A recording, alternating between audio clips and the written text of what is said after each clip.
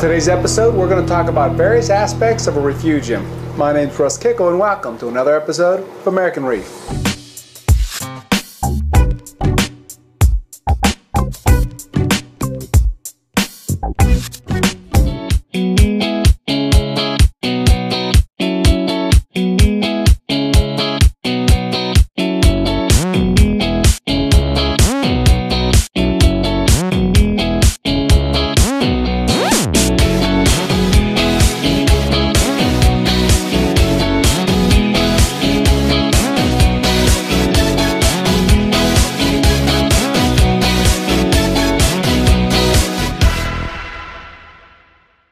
So one item before we get into talking about refugiums. Basically, many viewers over the past kind of year have asked for these American Reef shirts. And, you know, it's one of those things where I never really wanted to get into kind of basically handing out charts kind of thing. You know, I figured my role was more to educate, to help educate, promote good companies like our Bulk Reef Supply, Premium Aquatics, Ecosystems, tons, you know, those guys, right? Because they got good products and, right, basically make it easy for hobbyists to keep fish and corals. And to me, you know, peddling shirts, for example, was just nothing, you know, that kind of followed into those categories. But that said, I happened to be in an attic space kind of pulling out some Christmas decorations, and I came across a box of American Reef shirts. I realized one of my buddies a few years back had made a case up for me, and he was going to sell them this, that, and the other, and like I said, I kind of didn't want to go that route, and I just had them here kind of collecting dust.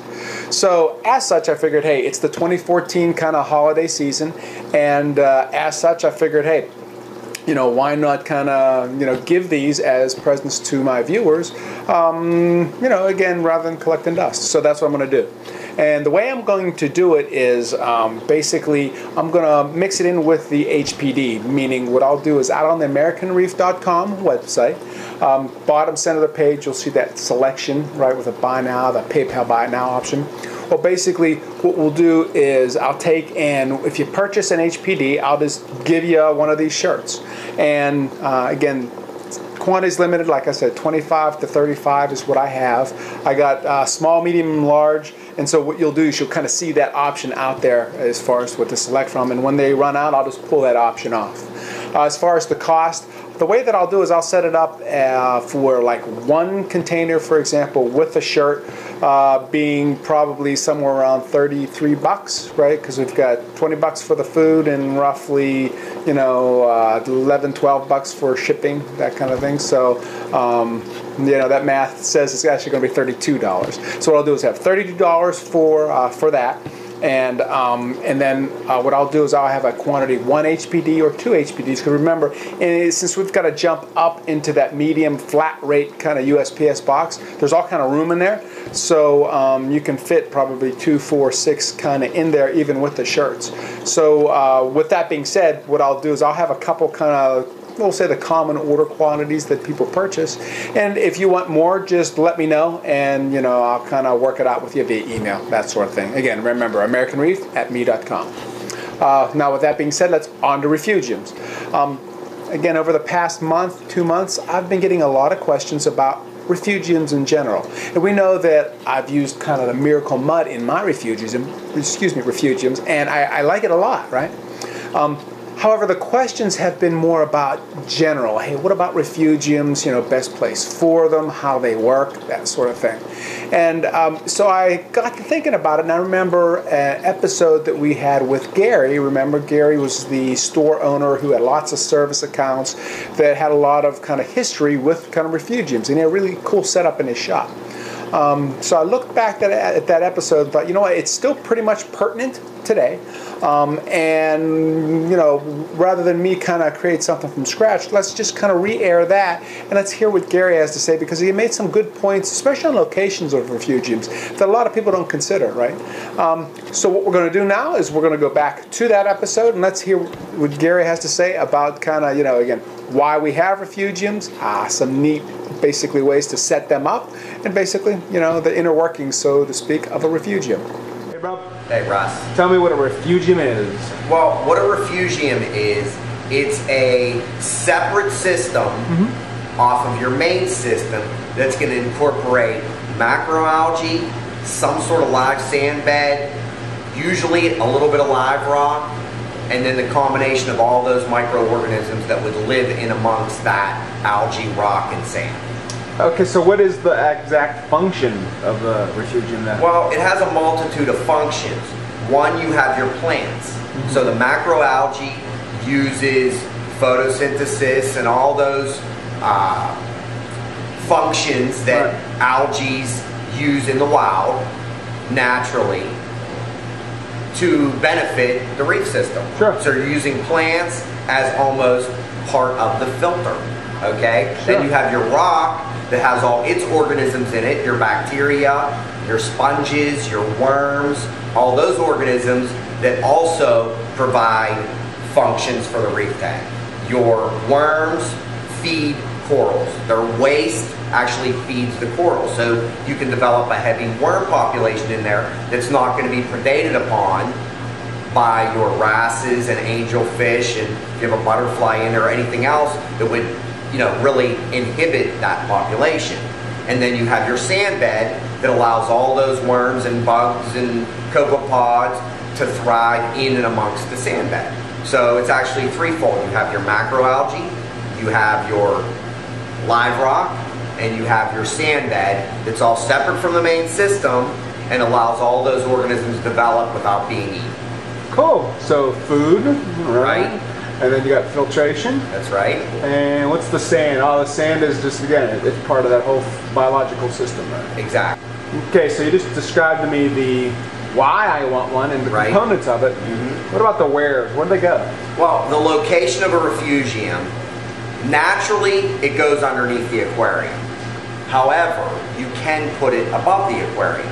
Not too many hobbyists do that, but it's not a bad way to do it. So let's talk a little bit about putting a refugium above your aquarium. 55-gallon reef tank Okay. connected to a 40 long Okay. that drains into a sump that has a refugium in it. Now, that's what we want to cover. We want to cover the sump with the refugium and go over some of the details related to this refugium. Bob, I'm looking at you and your sump slash refugium. All right, so first we have the drains that run into the far end, in this situation, the left side of the reservoir.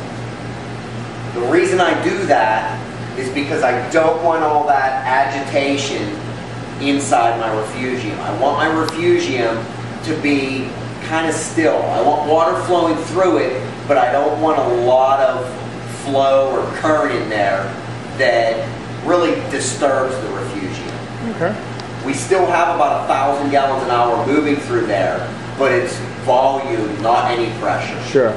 I also have my protein skimmer in the same side of the reservoir as the drain. So the air bubbles, the cavitation that's happening in there is all separated from the refugium. So I don't have a lot of air bubbles inside my refugium. I don't want all those air bubbles sticking to the leaves of the macroalgae. It tends to cause a lot of slime algae and just really disrupts the overall health of the refugium. So I want it to be nice and clear, and I don't want it still, but I don't want it, you know, aggravated. Sure, sure. Okay? Now what I did was I have a small 30-watt bulb that provides the overall lighting on this particular refugium. There's all sorts of lighting you can use on it. You'll be very surprised at how effective a low-watt bulb really does work on a healthy refugium. Now, it's very important that the healthy refugium is really going to reflect the overall health of your whole system. So it's going to take all parts to be working correctly for the refugium to be healthy. So I'm just assuming that your water chemistry is straight and the rest of your system is doing well. Sure. Now, let's talk for a second about lighting and how you're going to utilize the light as far as scheduling. Okay? What I do here at the shop and what I found to be the best light cycle is 10 hours on, 2 hours off, 10 hours on, 2 hours off. And And you can buy those inexpensive timers and have all the little tabs on it to provide that. I don't care what schedule you put that 10 on, 2 off, 10 on, 2 off. Doesn't really matter. But what is important is that you're providing some darkness for that refugium. You know, a lot of refugiums I've seen, they'll run them 24 hours a day. And I found that I got better growth out of the refugium by giving it those 2 periods of darkness. Do you have to actually replace the light bulb like you do in a reef tank? Well, you always want to keep everything replaced as it should be replaced. So a fluorescent bulb is really good for about 6 months. Okay. So if you're using a small fluorescent light fixture, you want to change your bulb every 6 months. Okay. What will happen is you'll start to develop some of the other adverse algae, like red slime algae, that could be caused from that old bulb. What are you going to grow in this thing? Well, what you want to grow is some sort of macroalgae. Okay. The most popular macroalgae are probably your Caulerpa and your Chaeto. Chaeto looks kind of like it's a bristly bird nest looking algae. It's very popular because it's really good for all the copepods and stuff to live in and develop in, and it's really hard to kill. So that's probably why it's the most popular. Sure. Now, the different types of Caulerpa are effective as a macroalgae in a refugium. The problem is that they have a tendency to crash. And what I mean by crashing is they go asexual and blow out all the green inside them and turn white and turn your whole tank green. That usually doesn't hurt anything, but all your algae died, your refugium crashed, so you kind of got to start over. However, what I did find though is if you do that light cycle with that little bit of darkness, I've had very little problems with it crashing. And that's what I have in here is a lot of different types of Caulerpa. Okay, so let me zoom in on there so we can kind of see what Caulerpa looks like. And all this algae can crash, but giving it that little bit of darkness, I haven't had it crash. And the big refugium that you saw in the beginning of the episode, that's almost all Caulerpa. And it's been here for years, and it has not crashed yet.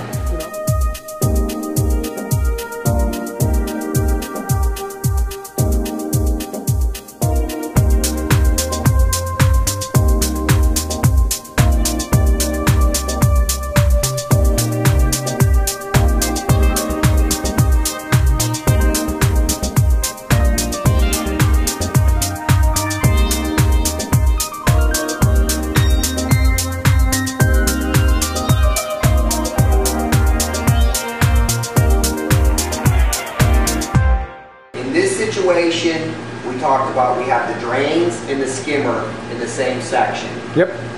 Then that water flows into the refugium chamber. That chamber is separate from the rest of the sump. It's like a self-contained little reef tank on its own.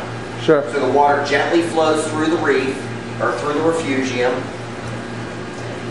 And I think I can get a picture of that. All right. So I've got the left chamber, we'll call it first. You can see the separator in the middle and feeds over the refugium. Now obviously not every hobbyist can do a reservoir this big underneath their aquarium.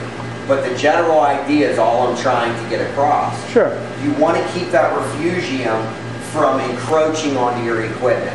You want to keep the macroalgae, the coralline algae, the sand from getting into your equipment. You're protecting your equipment from the light and the algae. So you want to keep that light as focused on the refugium as you can and try not to leak any light out onto the rest of your equipment, or it's just going to become more messy and more maintenance, right? Yep. So then this system right here, I have my pump actually 4 feet away from my refugium. So none of that encroachment is going to get into my pump. You can't see it from that angle, but this particular system runs through a whole nother empty reservoir that is sealed from my refugium. There it is.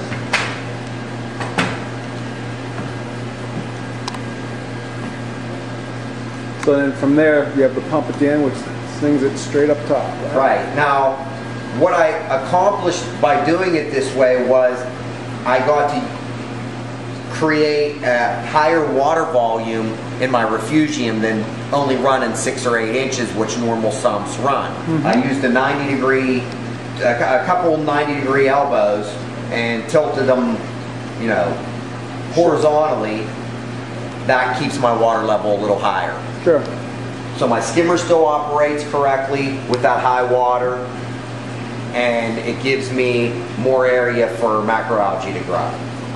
And then as the water runs into the other side, the water drops down. So if I lose power or anything, I still have enough capacity to handle the back drain. Okay, and I see you also have, you know, your dripping kalkwasser on the other side too, so it makes it a nice high flow rate right for there. Here's an example of some copepods that you're trying to develop a population in your refugium. Those copepods are an excellent source of food for a lot of your smaller reef fish.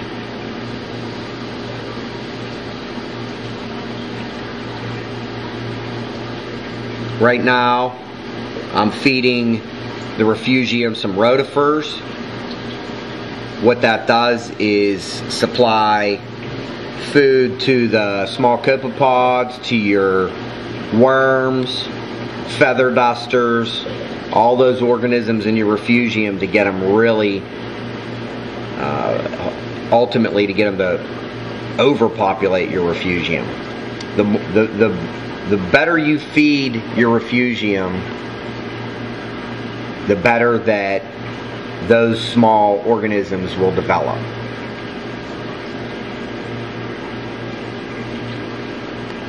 We talked a little bit about putting a refugium in the obvious place below your reef tank, inside your reservoir somewhere.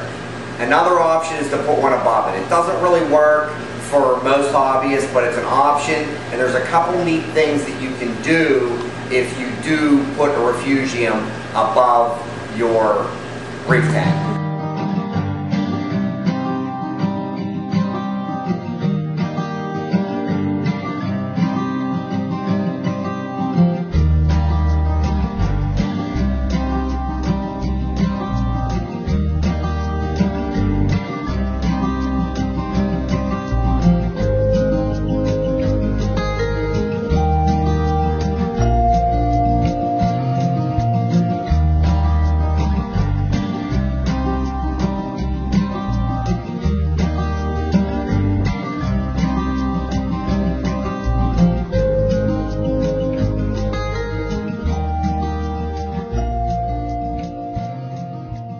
One of the benefits of putting a refugium above the reef tank is that the drain, which is right there, gravity feeds down into the main reef. What you can do with that drain is a pretty cool little trick. What I've done is I mounted a small LED light above that drain. And when the main lights are off, the LED light kicks on, and what happens is all the copepods go up towards that drain. Yep.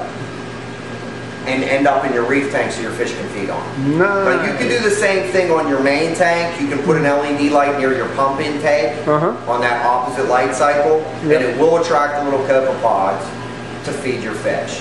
So that's an advantage of putting it up top.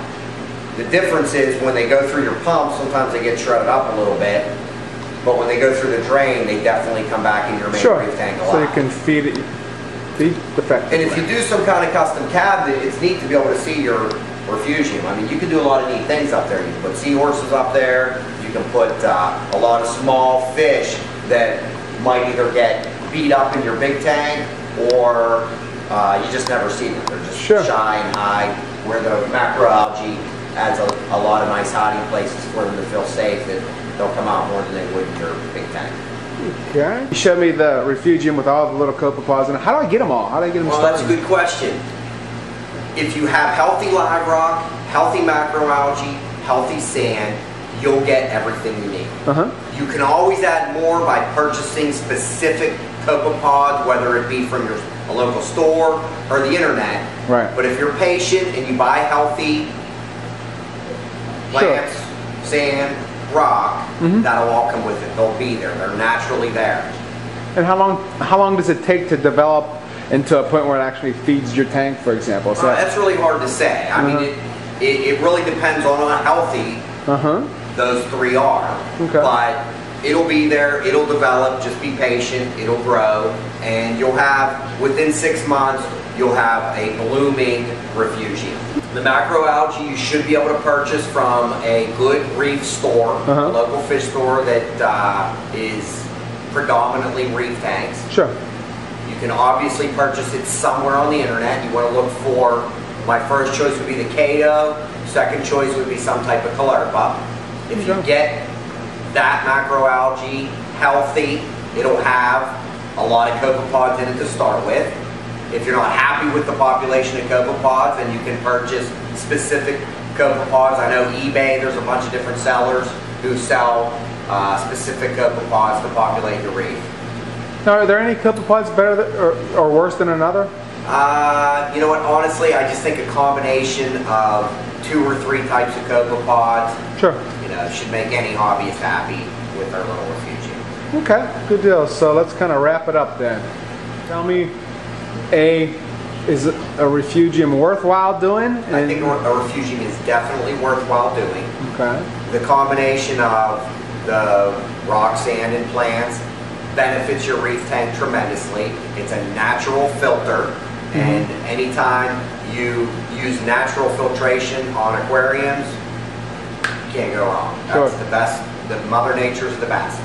Okay, good deal. So it's good to do. It feeds it. It filters it, right? Yes. Anything else to add? I think one of the key points I hope I got across was that you want to keep that refugium separated from your equipment, because it really will affect the performance of your pumps, especially power heads, long term. So try to develop a refugium that's segregated from that equipment. Okay. Other than that, you really can't go wrong as long as you maintain good water chemistry, get healthy parts as far as your sand, rock, and macroalgae.